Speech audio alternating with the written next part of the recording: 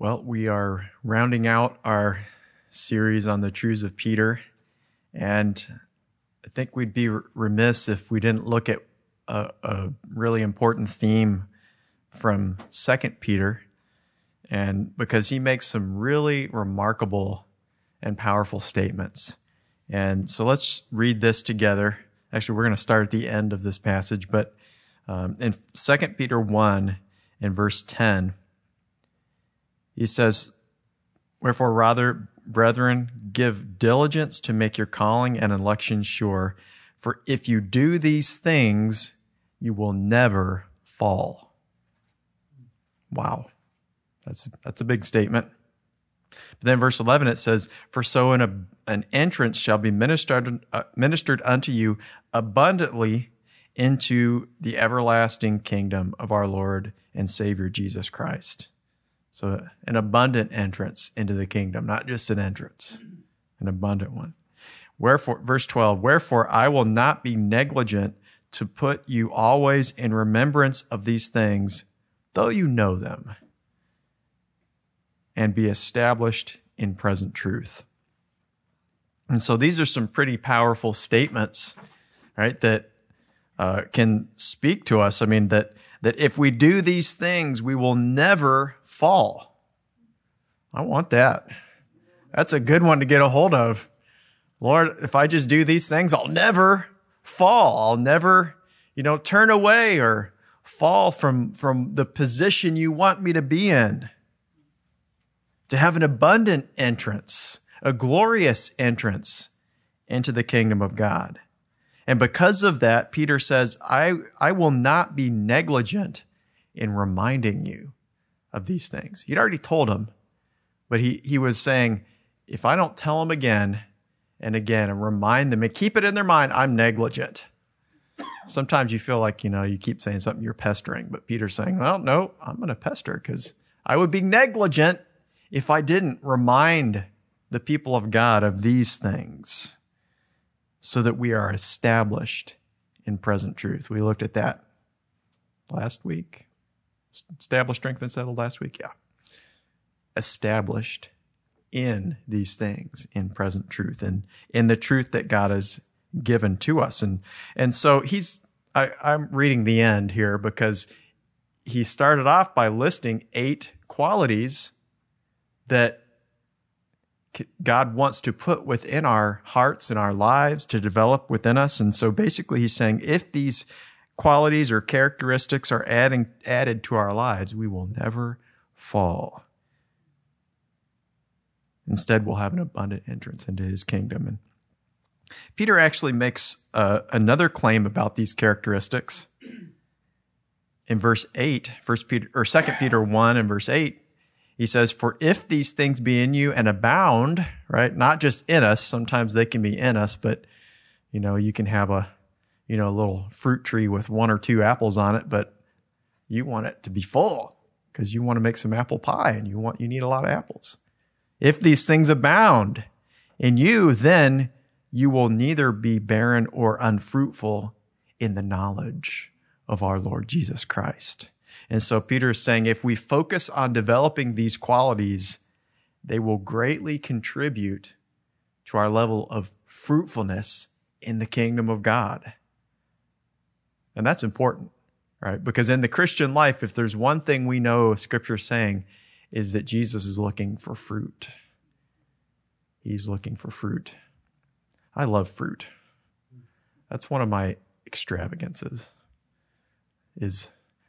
You know what I have to confess to you, an extravagance lately is cherries. Normally I look at cherries and, off season they're like $5 a pound or something, but they've gotten lower. They're still expensive, but I've been getting cherries and I love it. I like going to the grocery store and you see a bag of cherries that looks ripe. But if I went into that grocery store and those cherries were not ripe, I would be very disappointed.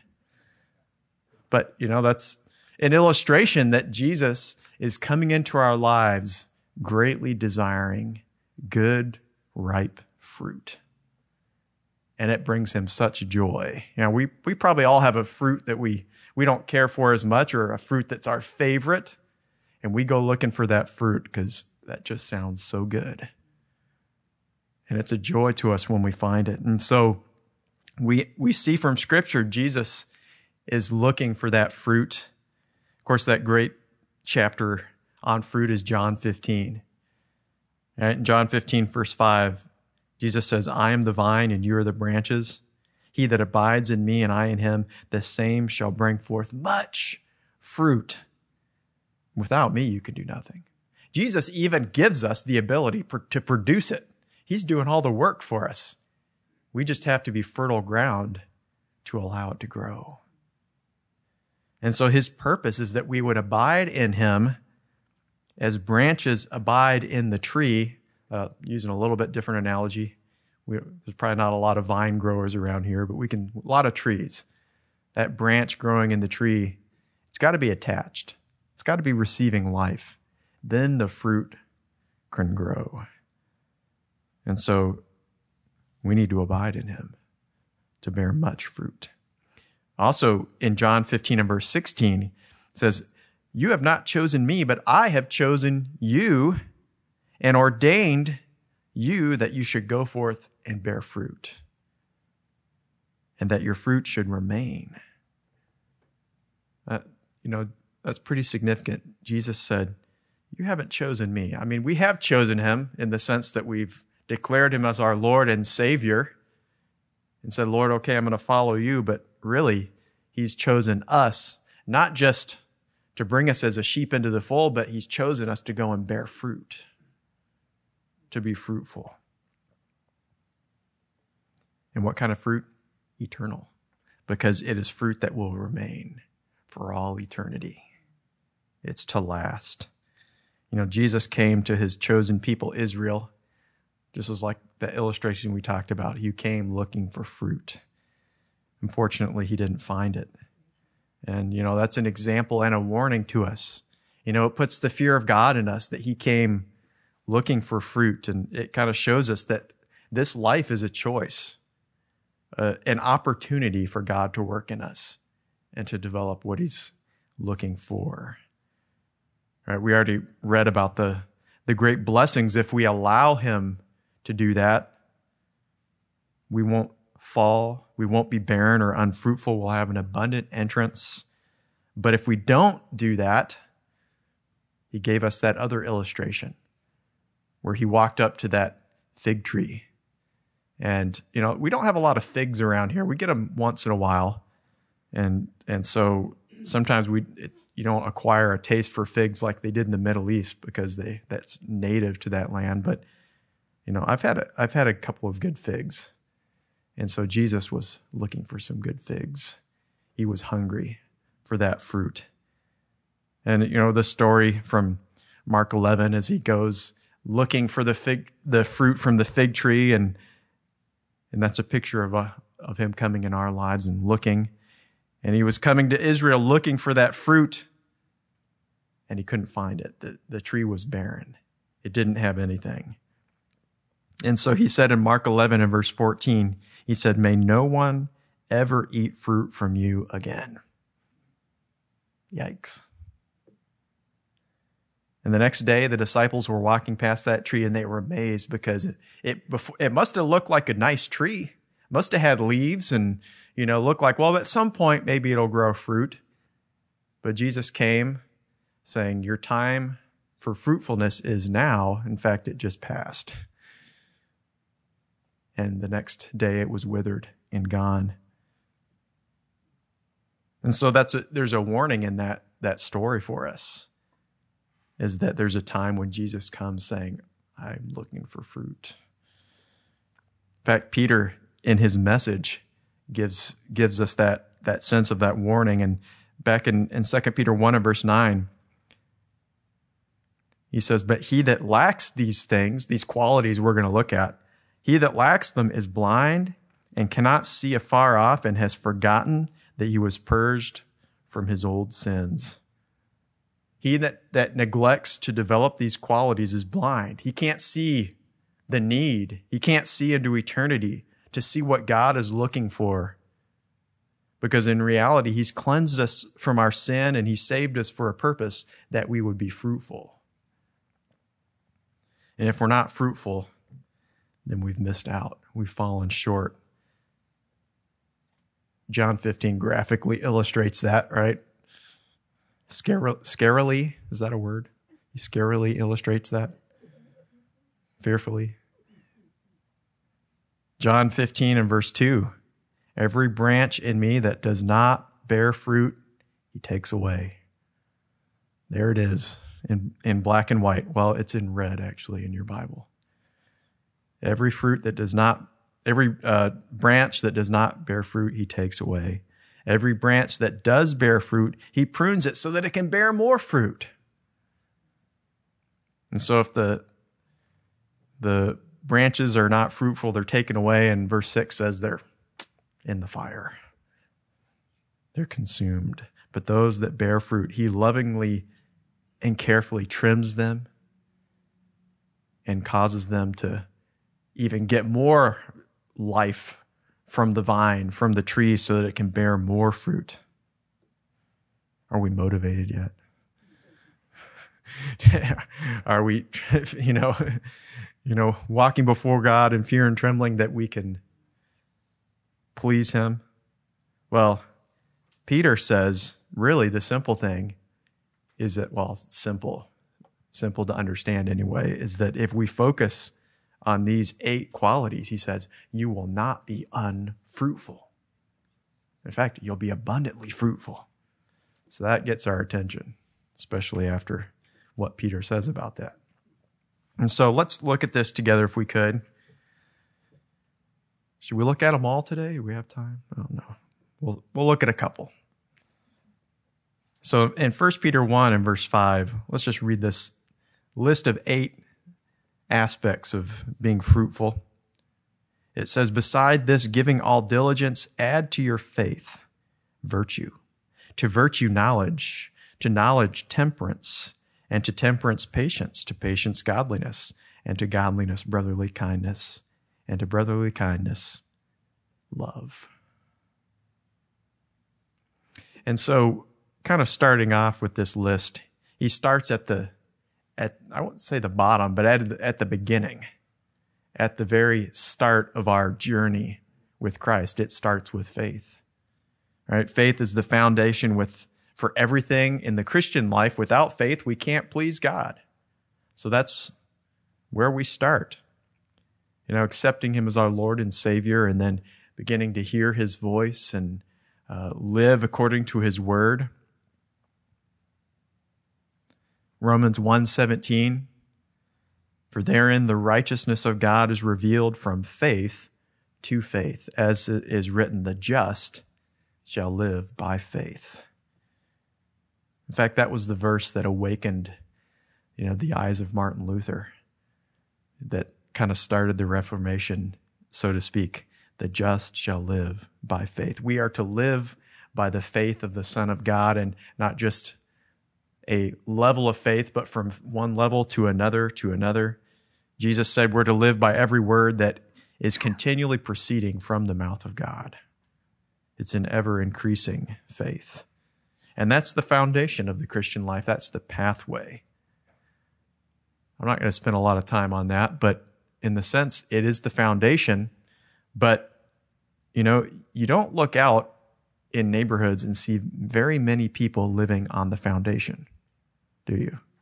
No one's pitched a tent on their foundation and said, I'm good with this. I'm happy. This is my retirement foundation. I'm just going to live here. But no, we build upon our foundation.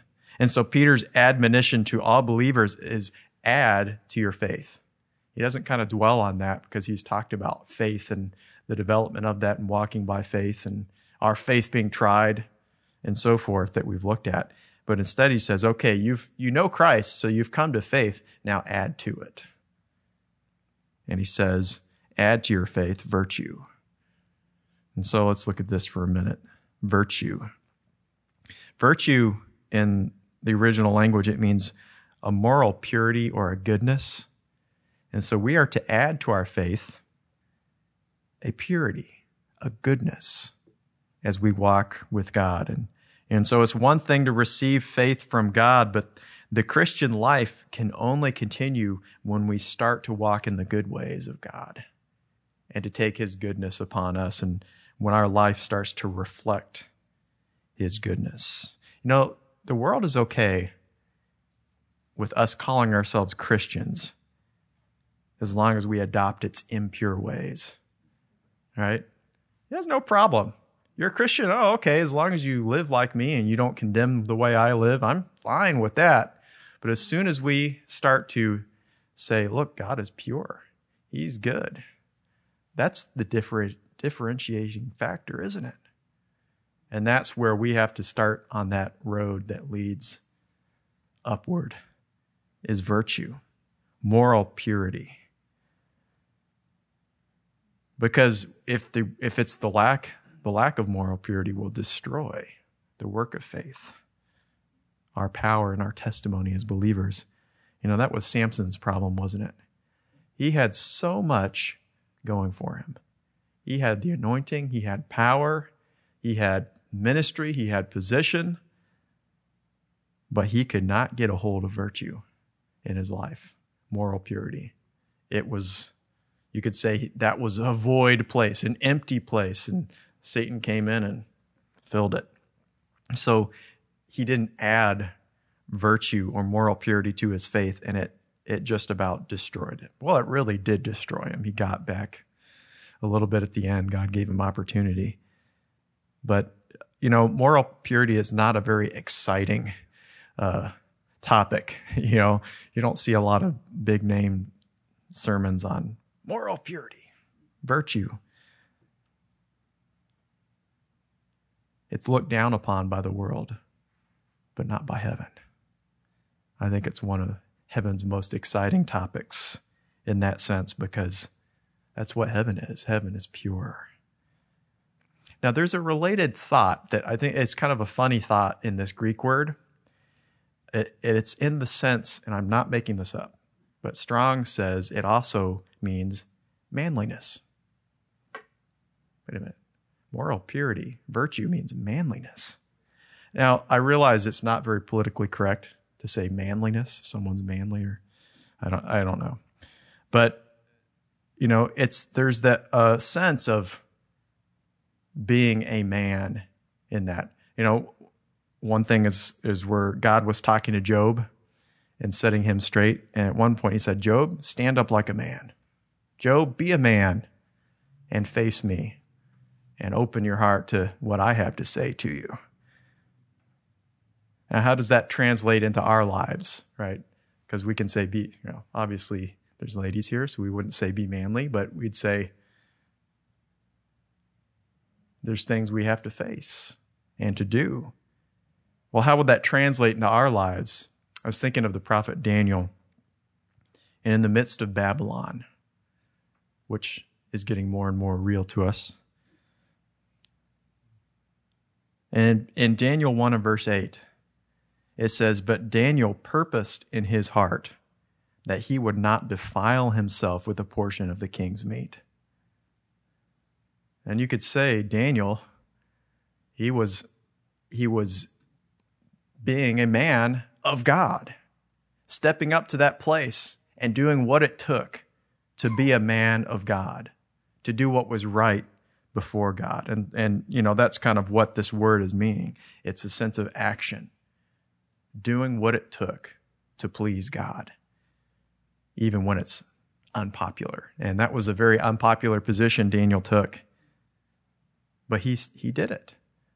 If only Samson, you know, you think a picture of him, that's a picture of manliness, right? Strong, he could rip gates off, but he wasn't manly before God because he didn't put on virtue and do what God desired of him. And so there's that aspect of adding to our faith is standing up for what is pure and what is right before God. In the midst of a wicked and perverse generation, we have to add to our faith virtue, to be people of virtue. One more in our list. Knowledge. The next thing Peter lists is knowledge. Knowledge is something that abounds today. Daniel actually prophesied of that, right? That knowledge, people would go to and fro, and knowledge would abound. I don't have my phone up here, but right, I enjoy having knowledge at my fingertips, right? It's not that the knowledge is all up here. It's in my phone, right? But I can look it up really fast. And that's kind of a nice thing to be able to do. But I think we can understand that's not really what Peter's talking about, having a bunch of knowledge.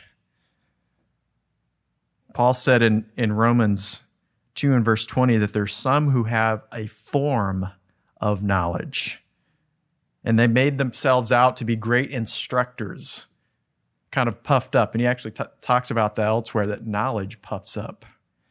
So there's people that have the form of knowledge. But Paul in Romans 2:20 is saying, you have knowledge, but you need to become students again and learn what knowledge is really about. Because their knowledge wasn't born of faith. They weren't combining it with faith. And so there's a knowledge that comes by faith, and that's the difference. Right? There's a knowledge that we can obtain from God that can only come from Him by meeting with Him, by learning of Him, experiencing Him in the situation, from walking with Him, hearing His voice, understanding His heart. Hebrews 11 and verse 3, through faith we understand that the worlds were created, were framed by the word of God, so that the things which are seen were not made of things that do appear. The knowledge of the world is based on what is observed. No one believes it unless they can observe it, right? And when you're considering science and those kind of things, that's not a bad principle to have, right? You don't want science that's not observable, and otherwise you can make up whatever you want and say it's science. But when it comes to the kingdom of God, it's only through faith that we understand. And so our understanding has to be added by faith, and not just, right, that knowledge that comes from the word of God, but that experience of walking with God. We can read His word, but it's when we walk with Him according to His word that we really come to know who God is. True knowledge comes through a relationship of faith with Christ. And that knowledge really matters in life. It really matters in our walk with God. And in Hebrews, that was the last one. Ephesians 3 and verse 19 really kind of shows one of our main goals in life is Ephesians 3:19, and to know the love of Christ that surpasses knowledge, that you may be filled with all the fullness of God. Our goal is to come to know Christ, to know His ways, to understand His mind and heart to the whatever measure we can in this life. But it's to know Him. And that is what surpasses the mere knowledge of this life, right? We can know everything Google knows, and it's not enough. But when we know Jesus, it's more than enough. It's what we need, because that's eternal. Google shall pass away. What we experience in Christ is eternal. And it allows us to come into the fullness of God. Normally to obtain knowledge, we have to do a lot of research, right? We read books, we go to the internet, we thoroughly research it.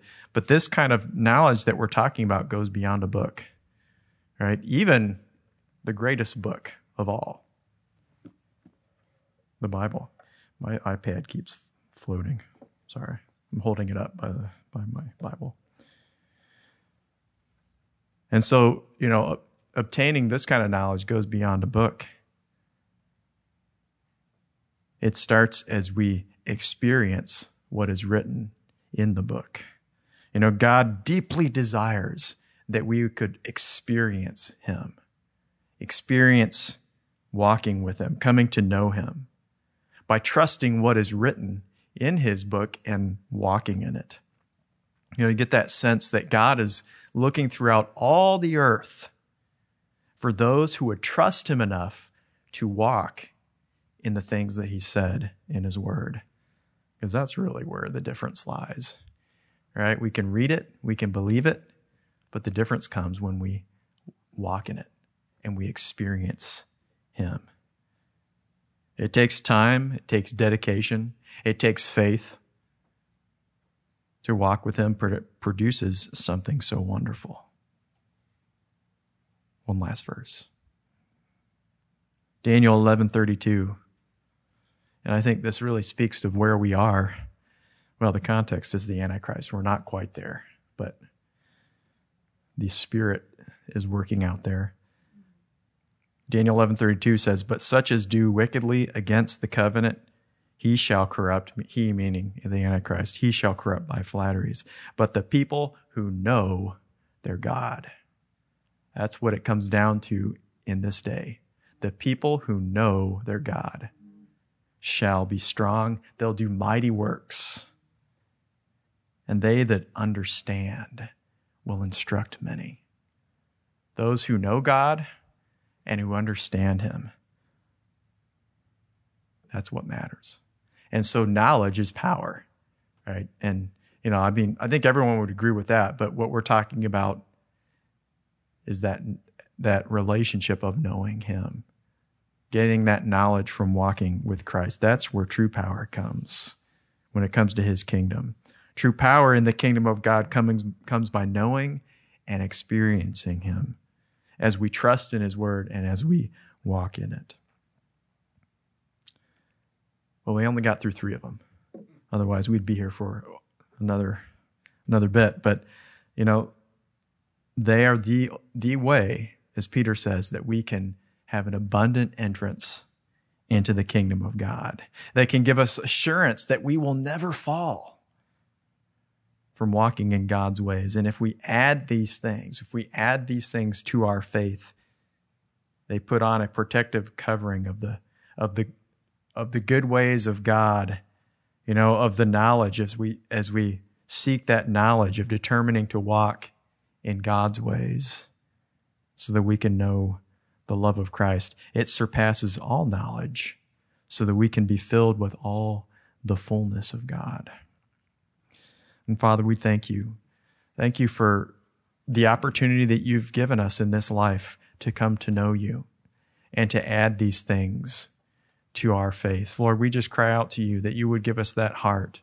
Lord, that we would have eyes to see in eternity what you want to give to us, what matters to you.